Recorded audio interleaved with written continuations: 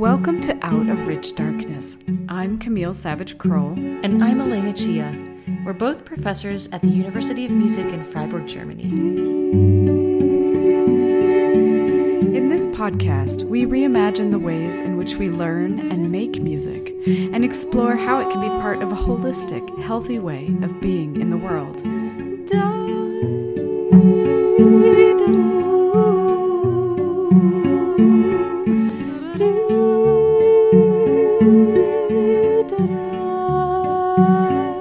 In Season 3, we've invited out-of-the-box thinkers and pioneers in the music world to speak to us about their lives and creative processes. In addition to appearances on the podcast this season, our guests participated as coaches in a new course that we designed and taught together at the Hochschule für Musik Freiburg.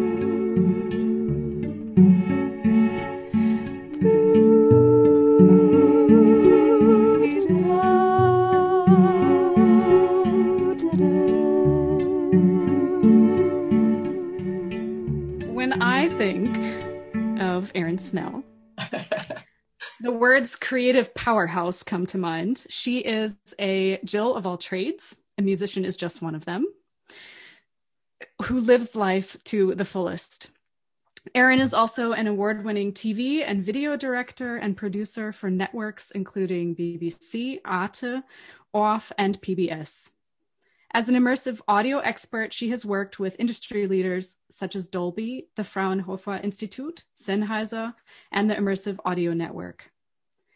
Erin has leveraged her multidisciplinary creative and business expertise as a startup consultant, creative director, voiceover artist, visual artist, photographer, and international opera and classical singer. Did I forget anything? It's a long list. I think that's it. I think what impresses me the most, though, is how you, Erin, don't miss an opportunity to be playfully creative. And I also appreciate that you're not shy about sharing your ideas and your creations with others. This is something that I sometimes struggle with. I'm thinking even of just a small example, which you posted on your aptly named Instagram, Erin Does It, of a snow lady sculpture that you made on the streets of Salzburg one night. I think you were coming home from work.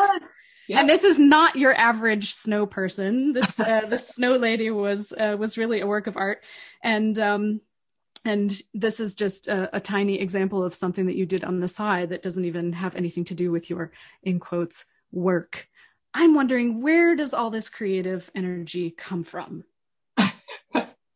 Yeah, that's a good question. Where does it come from? I don't know if I can tell you exactly where it comes from, but I know that I make it a point to make it a huge part of my life. It is the focus of everything that I do. It's the heart and soul and the core of who I am as a person. And I make space and I make room for that all the time. So coming home, that snow woman, I was pretty proud of that, actually. Yeah, I was coming home from assistant directing at Mozartwoche here in Salzburg for this was the first time that they did digital Mozartwoche. So everything was streamed live. And it was an incredibly, incredibly intense 10 days, not actually week, but 10 days. And it was right after one of those super long days, like 16 hours or something like that. And it was snowing. It was so beautiful. And I was exhausted, but I was also so inspired by everything that I had just seen and been part of for, all of those days leading up to it, that I saw this giant, it was actually just like a giant boulder of snow. I think someone had made a snowman. That's right. Someone had made a snowman before and the head had fallen off. And I felt it was so sad. Like the whole thing was sad looking because the snowman before was really sweet. And I thought, I'm going to put that back together. And then I just started sculpting, and then it came out. Yeah, insane. We need to find a picture of this because this was I also appreciate that it became a snow woman. Yes, but she was gorgeous, and sculpting is right, and had flowers and everything. Yeah, it was amazing. Well, I think of a quote from Picasso, which might fit pretty well also to what you do. He one time said something along the lines of, "I'm always doing things I can't do. That's how I get to do them." Yeah. and I love that. And I think that that fits to you quite well also. Maybe you could just give us a little bit of an idea. I mean, I know this, but give everyone a bit of an idea of how you came to be you. Which again, is a tiny little question, but how did you end up in Salzburg doing this plethora of things that you do? All the things. That's how much time do you got? No, I know there's no short answer, but maybe there could be a condensed answer. Let me see what kind of a nutshell I can put together for you. So we met back at Eastman because I was doing my master's there, and that was in opera, classical voice.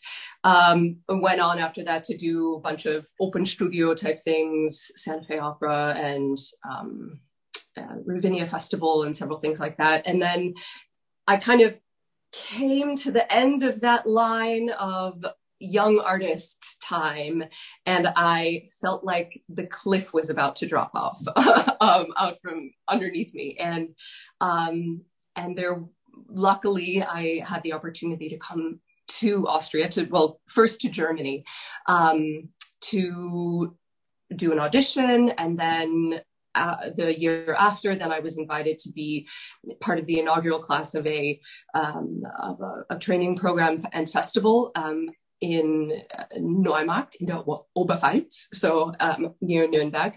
And those experiences and all of the auditions that I did in and around there, those things, that was when everything clicked, when I knew it's time. This is where I need to be, and I just have to figure out how to make that happen. And I had an agent at the time that I got connected with through all of those auditions. And she said, "Wow, absolutely. I really think this could, you could really work here. I really think this is, for sure your future." And it was quite clear that I was going to be moving into some pretty significant, more dramatic repertoire. So obviously I needed to come to the places where they do that most often. And I said, "Okay, great. So how does somebody do that in terms of visa, job, all of those important things?" And she said, "I have no idea, but if you figure it out, give me a call." And I was like, "All right, super okay, helpful." Yeah, on your own here, super helpful.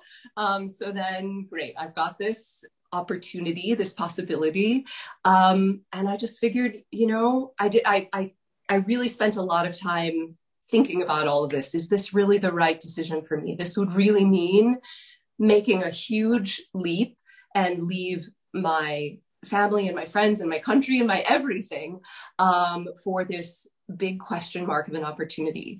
And in amongst all of that decision making and the reflecting on what it is, who I am as a person and who I want to become, I dug deep and I realized that I know that there are many layers to who I am and many facets, and making this leap, taking myself outside of the place in the world that had all of the expectations already written for me. This was going to be the way that I was going to be able to figure out who the best version of me really was. So I came here with complete open arms, and I said to the universe, "All right, I did the hard stuff. I came here. Now what? Now what is it?" And I just kept I kept paying attention to that North Star, that thing that felt like, that, okay, kept checking in like, okay, this opportunity, is this resonating? Does this feel right? Does this feel interesting? Does this feel like something I want to learn? Yeah. Okay. Well, then I'm going to follow up with that. I'm going to keep exploring that. And it was a matter of exploration. Some of it was a matter of necessity. I did wind up getting my visa, my artist visa, through my background in media. And I started with a production company here in Salzburg that focuses completely on classical music for broadcast and documentary and film and things like that. And now, of course, live streaming. And that's where I started picking up lots of small side skills and experiences and putting them all together. And yeah, I just kept trying, and I kept saying yes. But that quote that you said about Picasso, that's Picasso, right? Is that who you said? Yeah. Oh my gosh, that's I'm keeping that. I want to like put that on my wall, because that is exactly, that's who I am. I basically have said yes to things before I've known exactly how to do them.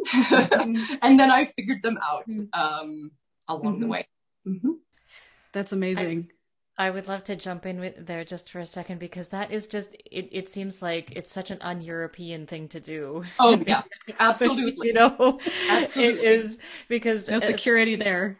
Yeah, especially in Germany, the tradition is you train to do one thing. Yeah.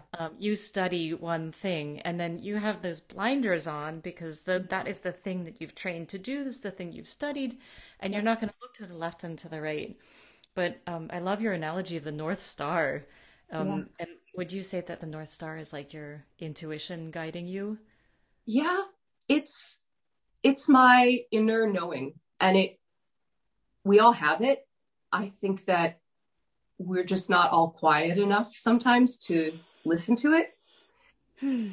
Amen. And it takes getting really quiet with yourself to find out where that North Star is pointing you in the first place. And then you have to continue to find that peace and find that quiet along the way, even in this chaotic life that we have, to make sure that you're staying connected with that. And that tiny little voice inside you, sometimes it's just like the hair that stands up on your arm, or that like tightness in your stomach when you're presented with a situation, or you have an opportunity, or you're faced with a challenge. And whether you know whether this is something that you should pursue or not, whether this is something that feels right or wrong, you really know it. You might poll 14 of your friends or ask your mom or whatever, but in the end,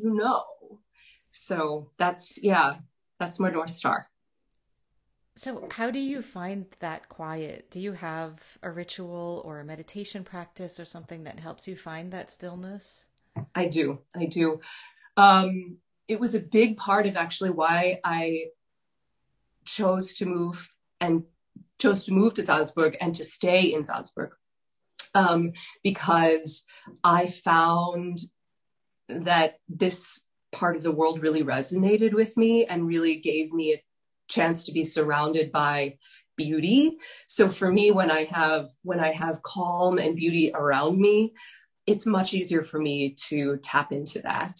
I'm from a suburb of Chicago. I spent many, many, many years of my life living in Chicago. New York was like my second home. So I know big cities, I know them really well, but I also, I know that I would never be capable of doing all of these things if I were in a place where I had all of this external information coming at me all the time. I'm also a little bit like, you probably have seen, could assume by my resume, I'm a little bit like a crow with shiny objects when it comes to opportunities to do things, because I'm like, oh, now that sounds really cool. Ooh, and I want that. Ooh, yeah, I want to pursue that.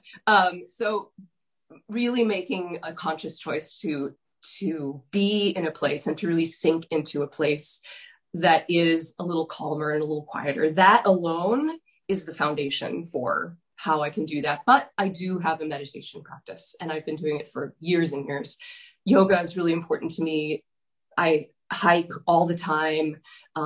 Now, thanks to the fact I live in Austria, I ski. I ski often, and I just finally have gotten good enough and the confidence enough to really go by myself. And I now can do ski touring, so I can really just pick up and go to those quiet places where it's meditative and beautiful, and yeah, and that's how I get back there. And that is also a way of replenishing your energy and nourishing your soul. And I also find that that is so crucial. If I don't have that balance in my own life as well, there is no creative energy flowing if my batteries aren't charged.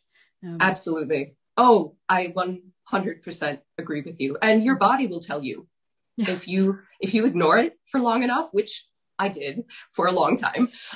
We've all been there. We've all been there. Mm-hmm. Yeah. If you don't get sick, then you get an injury, right. And and sometimes these things, they just pile up until you listen, and you're like, okay, body, I get it. Yeah. Our bodies have so much to teach us. They do. You got to listen. You got to listen. Yeah. What would you say you have learned about yourself through your creative work? I mean, you've just hinted about things that you've learned through burning out, through pushing yourself too hard. Yeah. But have you discovered things about yourself through these projects that you've done?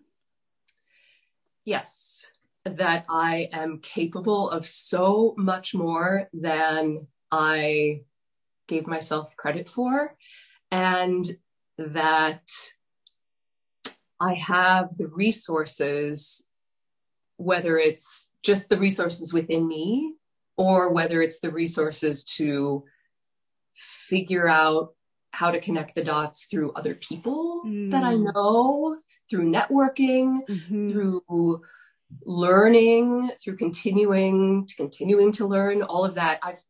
I've proven to myself that I can do it, that if I want to figure it out, I can. And that is so freeing. Yeah. Can I just go back to the crow looking for shiny objects thing, because I feel like I'm that kind of person too. Yeah. And my biography, while not nearly as wildly interesting as yours, could also be like on a good day when people ask me what I do, I'll say, I've done this and this and this, and now I do this. And on a bad day, I'll just say, well, I just gave up on everything. Yeah. And, I just couldn't make any choices. And I just have this completely chaotic thing that you can't call a career. So how do you define your biography? Not on a website, not, the marketing biography, but for you, what is your story of you? That's a great question. And what you just said totally resonates also with me. I know what that's like. And I think especially during the process during the becoming process, when things are not clicking into place fully, or when you're feeling like you said, when it's a bad day, when you just are feeling overwhelmed, or you just have no more energy left, and you're thinking, oh my God, what have I actually done? What have I accomplished? How do I even define myself? That's, I know exactly what that feels like. How do I define myself though? Gosh. Not necessarily define yourself, but what is your story? Like, what is the story you tell yourself about you? That is it's a really great question. I don't know if I'm going to come up with the most eloquent answer right now. But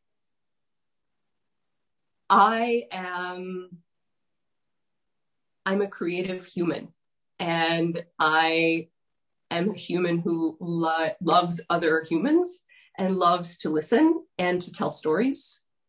And I have found I've found my way, and I've created my life around that as a foundation.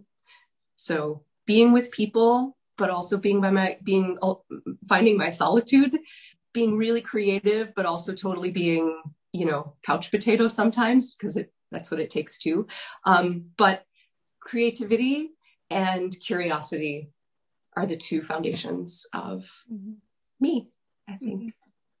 I love too that you mention other people so often, because I think something about your spirit that's so wonderful is that you do have this determination and drive and sense that if you want to pursue something, that you can and will do that. But at the same time, you know that you don't have to do it by yourself, and you have built a network and cared for a network of people that you can rely on, and that's so important. I'm wondering if you could say a few more words about that, about your network, and maybe also about collaborating with people. I mean, what makes a good collaboration? How do you choose the people that you want to collaborate with? So gosh, you guys are like hitting on all the points, all the good stuff. Other people and my community, and it's so important. That's so important. That's what, I don't want to be the center of my story. I mean, each of us has to be, of course, but in some way in the end, but I don't, I just find it so important to be part of, a nurtured community of people. And mine just happens to be totally varied because I have so many facets of my life, but I put a lot of time, and thank you for mentioning that, because it's actually so important to me. I do put a lot of time and effort into nurturing my community, and I've got a group of friends here, various ages, and we call each other family. And, especially when you live so far from home, I think you do. It's sort of the modern version of family. But we care for each other in a way that is really special and unique. And we've been able to, we really set intentions for our little group where we support each other and we celebrate each other, and it's non-judgmental. And we literally said that at a dinner a year or two ago, something like that, where, we wanted to make that a space for us to just show up as who we are, but also to aspire to be something collectively better than we are individually. So, and I think I try to put that into my whole life, all of the people around me. And sometimes I found out the hard way that I had to, cull some people from my inner circle, because, sometimes you put trust and vulnerability to people who you aren't necessarily, who haven't necessarily earned it. And I know that I was for sure guilty of that for a long time. And I've had to become really careful about who I invest my time and energy into, because I know that it's like a give and take kind of thing. So I just have to be careful about that. But the network, so I've done a lot of work in business and with startups and things, and people are always grumping about networking. And I just don't see it as such a negative. It's, for me, is if you're investing in the human beings around you, then your network is going to grow naturally. And sure, sometimes you need to put effort into directed networking. Yeah, sometimes it is just business oriented, but you don't have to look at the people who you're connected in business with as a means to an end. You can look at them as another human being that you just want to get to know better. And you're going to learn something from those other people. So you might as well just show up and ask questions and listen. Mm-hmm. I love how intentional you are about the people around you. And I love the point that you made too about growing a network naturally, that it's not necessarily something that has to be strategical, but that you can look at who is around you, and of those people that are in your life, where do you want to invest? Where do you want to follow your curiosity? Yeah. That's really great. And I got chills too when you said that you decided collectively to set intentions about supporting each other. That is so, so valuable.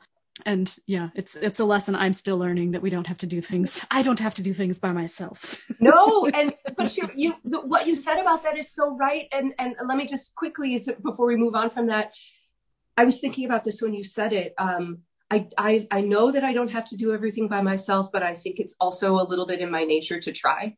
Yeah. And while that's really great in some respects, it's also exhausting and not necessary. And it takes your energy away from investing in the things that you are really good at. And I had to learn the hard way that no, I can't do everything, because in some ways I'm like, yeah, I can do it. I can do it all. But other people are going to be able to do aspects of those things way better than I can. And they are professionals at these things for a reason. So learning my limits and learning what I really suck at is actually just as valuable. And like giving up the reins yeah. and like, hiring somebody to do my taxes instead of sitting, like pulling my hair out over how to manage this in like all the countries where I work. It's like, right. Yeah, I'm going to pay somebody to do that. Luckily, that's not really a creative activity. No, absolutely not. Absolutely not. But you never know. You never know. I mean, I'm sure there is some beautiful creativity somewhere in there. I mean, it can be a little creative. Yeah. Like, yeah. It can be a little creative. I feel like the tax people who work with artists definitely have to be a little creative. Most definitely. Have to squeeze that in there. Most definitely. Well, one thing that I would love to know about, to kind of change directions, but also come back to something that you mentioned earlier, is what role do you think being vulnerable plays in your creative endeavors? I know a lot of it, especially when you're a freelancer, when you're looking to do new things, we have to always put our best selves forward. But what's the flip side of that? What does being vulnerable, or does that play a role for you? Absolutely. I mean, I think that's the foundation for me of who I am as a human being, that I don't think you can connect with other human beings if you're not vulnerable.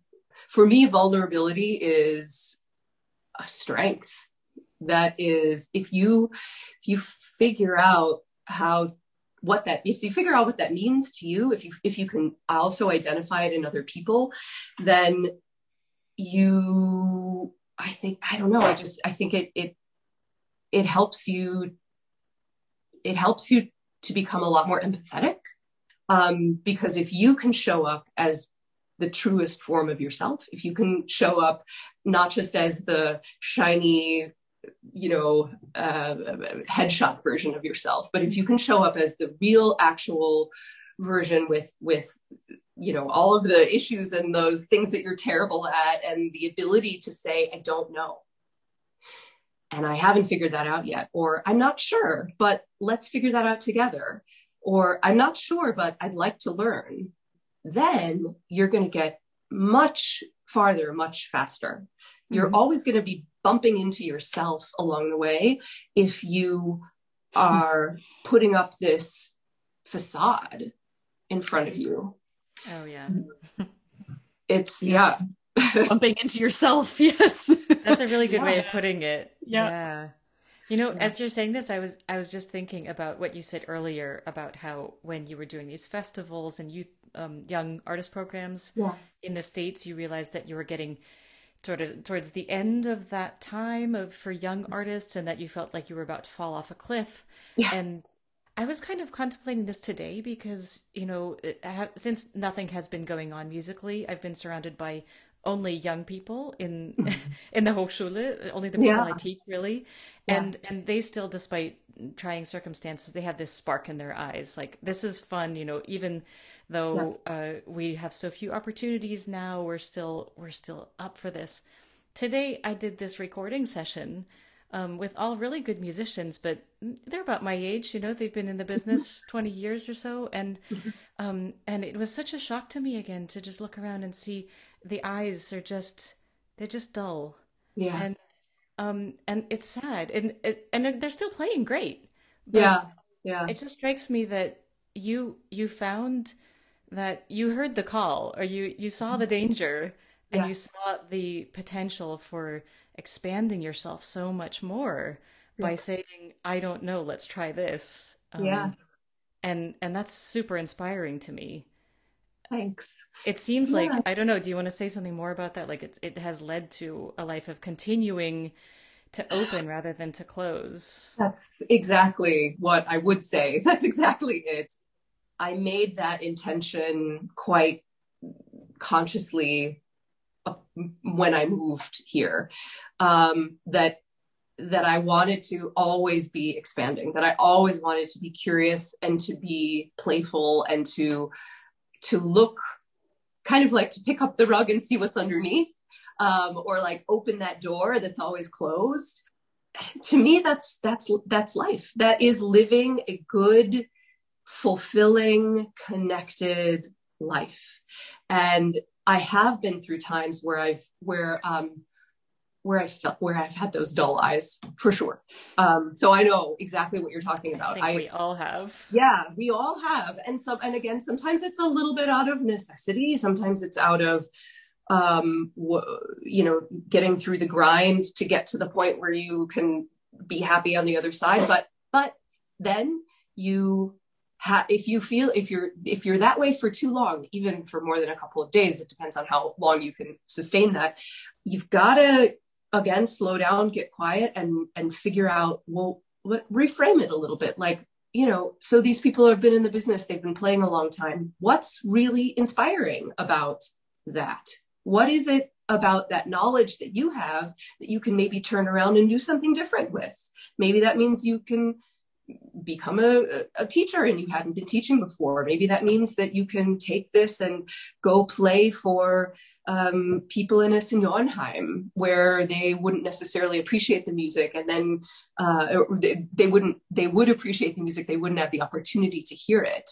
Or in COVID times, you go play outside of it. It's about then getting a little bit creative with that moment of exhaustion, that moment of like, I feel disconnected again. Why? Yeah. What else? What am I missing? Yeah.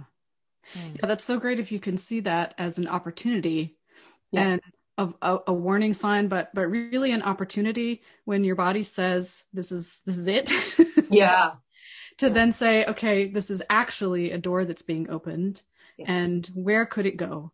And if you can do that without judging yourself, because I think musicians, especially, I think more even than other types of artists, have so much judgment for themselves if they're not doing the one exact thing that they went to school for. Yep. At a very high level all the time.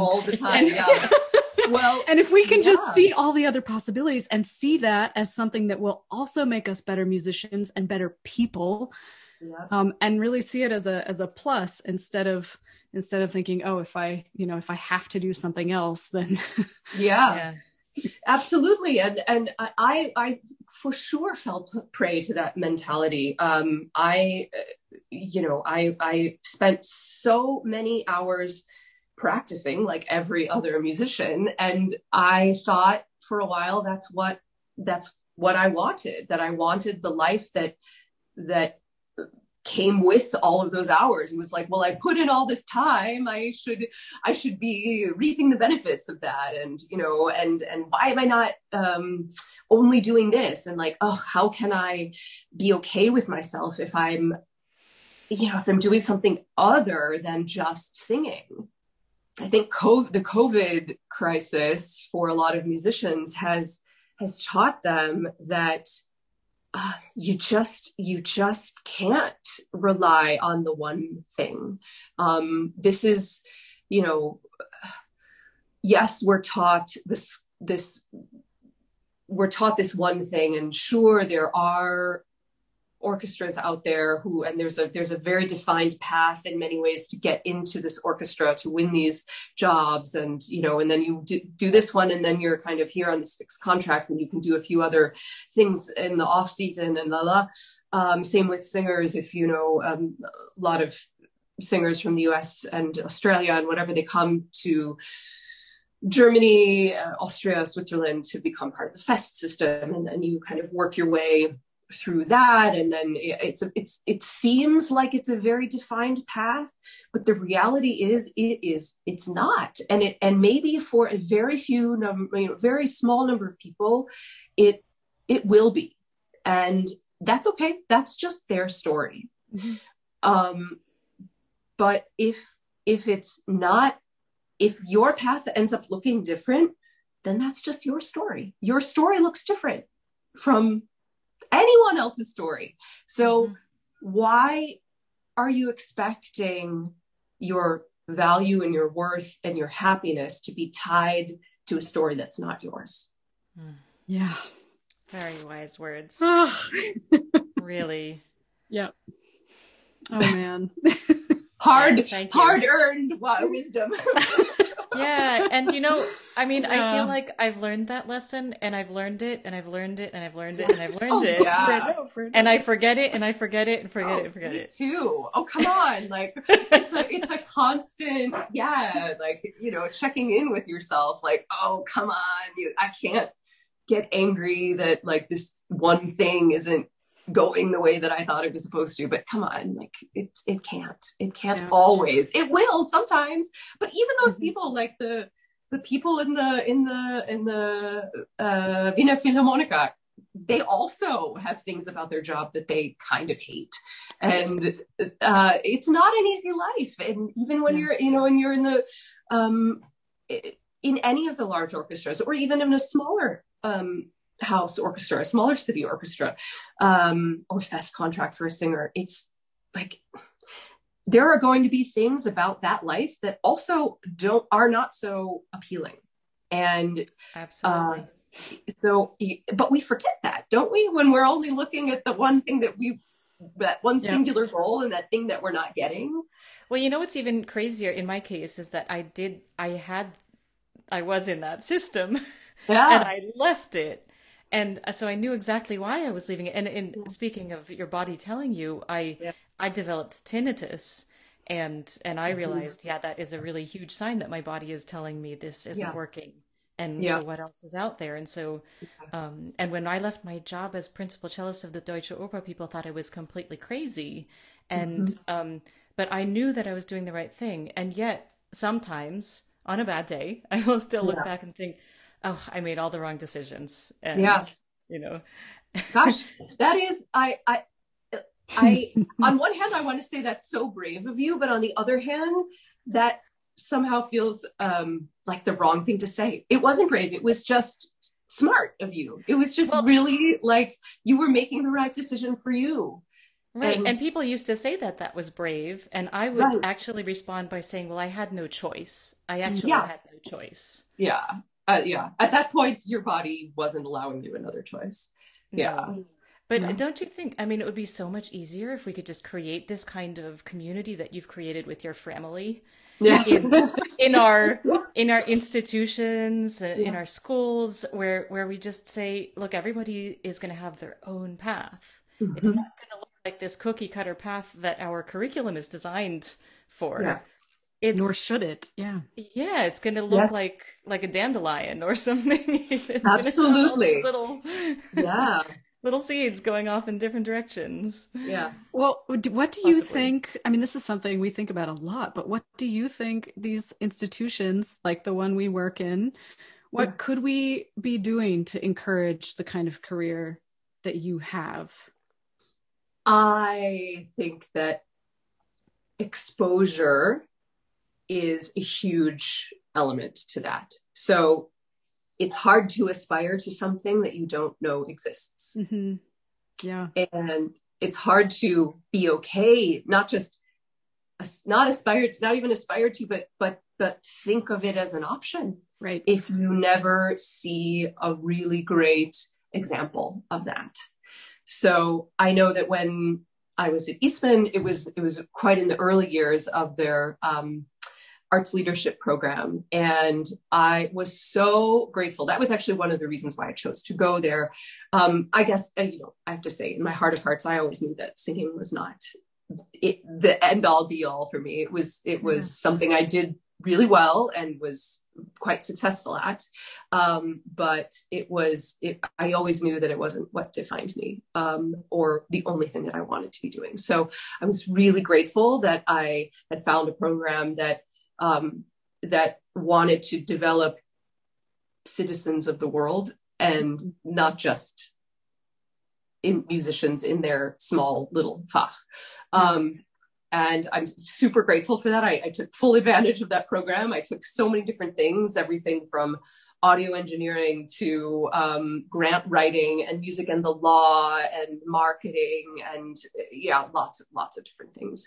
And it opened my eyes to a huge variety of different things and different ways that I could use my background and use and ways also that I could see my training as simply a way of teaching me to think and not necessarily as a means to an end of like, if I do this, I'm going to get this job. I think music institutions pulling back a little bit and giving students the opportunity to see the training that they're getting, like I said, is that it's teaching you how to approach a problem. It's teaching you how to approach like program management, like creating systems to go from point A to Z for a project. Like, if you're learning an entire opera roll, you have to break that down into pieces and you have to tackle each of those pieces, and you probably have to make a list for that. And then you have to check those off and check back in with yourself. And, is it the language that you have correct? Do you need some help now to work a little bit more on the rhythms? Like what are the different, you break it down into elements. That's project management there. Yeah. You're learning. So true. Yeah. You're learning skills that are widely applicable in the Muggle world, in the wider world. You just earned points with my daughter. Absolutely, right.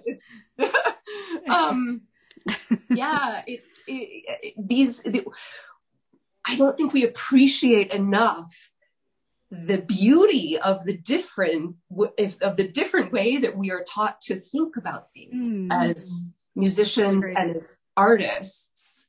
In some ways, I have to say this is my own little thing that we talk a lot about artists, and I think I hesitate to use that word as the term for what we all do. Not that we are artists, absolutely. But I think that there's so much that has gone into, there's a lot of weight to that word, artist. There's weight in society where people think that it fits. There's almost like an othering when you call someone an artist, where it's a beautiful thing, but it's also like, those muggles, a little like, right. Yeah. Off to the side. And sure, there are aspects, of course, that make us a little, maybe off to one side of the normal way of thinking or doing things. But when you use a term that can be so loaded like that, I think that it sometimes becomes way too easy to put yourself into a box. I like to think of it as more like living creatively, or being a creative person, or thinking creatively. It's more about the process than it is about the thing or that identity. Yeah. Yeah. That's so important. Yeah. And just tying it back to what you were saying before, like, then when you think of it more like the bigger picture thing, instead of thinking of myself like, oh, I'm an artist, I could never work in business. Oh, I'm an artist, I could never, I'm a musician, I could never work in TV and broadcasting. I could never work with startups. Well, you're limiting yourself. You're limiting yourself. Yeah. Right. You're limiting yourself. So if you could take a step back, if these institutions can help us to see how to take a step back, how to break down into pieces who we are and the education we're getting into elements that can then be used dynamically in the world, then I think that serves us very, very well. That's fantastic. So yeah. I mean, I think the implication of that would be that music schools, colleges would need to take their role as their role of preparing professional musicians a little bit less seriously in a way, or to make that not the only focus. That and that is kind of a paradox, because especially music colleges in countries where they are really not subsidized by the government or arts endowments, they have to prove that they are producing really high level artists all the time. And that is the reason for their existence, and that's the justification. And so it's really kind of a vicious circle. I wonder. And it kills innovation. Yeah. Nothing new can come out of that. Yeah, you're right. Yeah. Nothing new can come out of that. Yeah. You're so right. And I applaud what you guys are doing.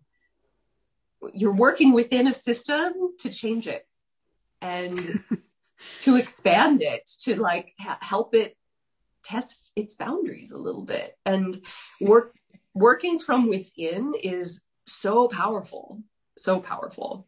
I think it's harder sometimes. You're swimming upstream, but I think the impact is a lot more direct than somebody coming from the outside saying like, I know how you should do that. You should do this differently. Nobody likes somebody coming in telling them what to do. But from the inside, it's a different thing. Yeah. And it's super what you guys are doing. Well, thank you. Thank you. Recently, I got my metaphors mixed up, and I said that I felt like a black sheep swimming upstream, and sometimes I do.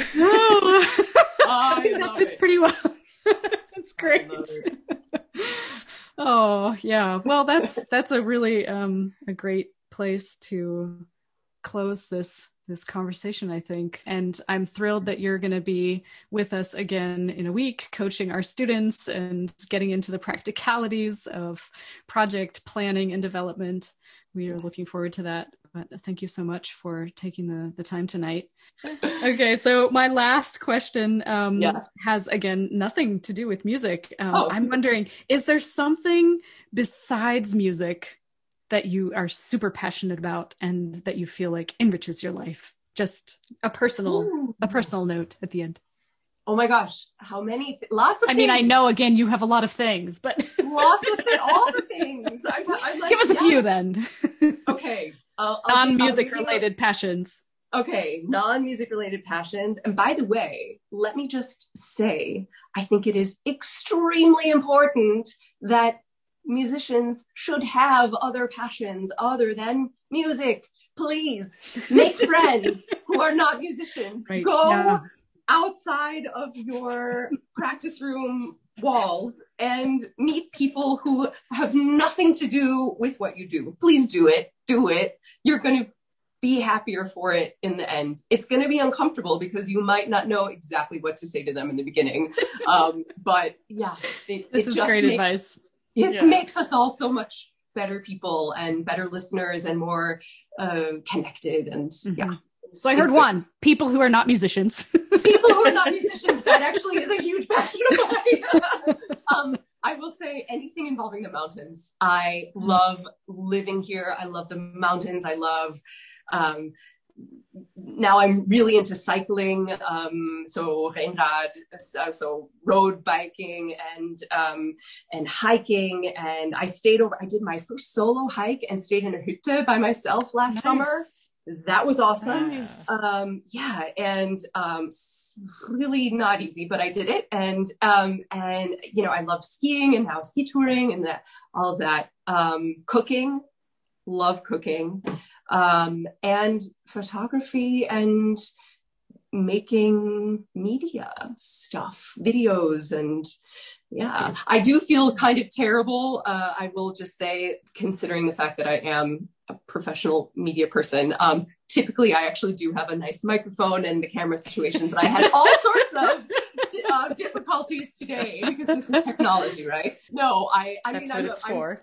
I'm literally a voiceover artist and I have a beautiful microphone that it costs a lot of money and I get paid a lot of money to do these things. And of course, nothing worked when I tried to plug it in. So, oh, well, I'm glad it's not just us. So. So we do have one question coming in from students.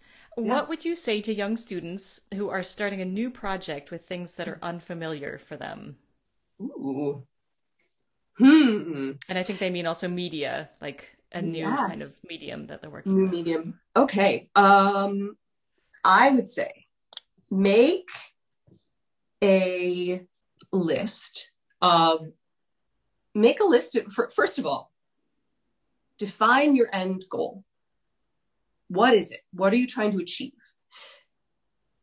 Then break it down into pieces. What are the things that you need to do to get to the end goal? Like big steps. Just think big, big, big. Then you can break it down into smaller steps from there. Maybe you need to, if say you're putting on a concert in a venue that you've never used before. Well, you need to maybe call the people that to set it up. You need to program the stuff, but you have to actually be in the space to see, okay, does the acoustic work? How many chairs are we going to need? You need to get really, really granular about the specific things that go into it. And maybe some of those things are going to be things you're totally unfamiliar with. Maybe it's that you're going to need to live stream it, and you've never live streamed music before. And live streaming music is quite complicated. It's not the same thing as just setting up a phone and just like doing a little, going live on Facebook. It's, if you want to have really good quality, you need to have the right stuff. So then you figure out what the questions are. You figure out how you need that thing to connect to the end product.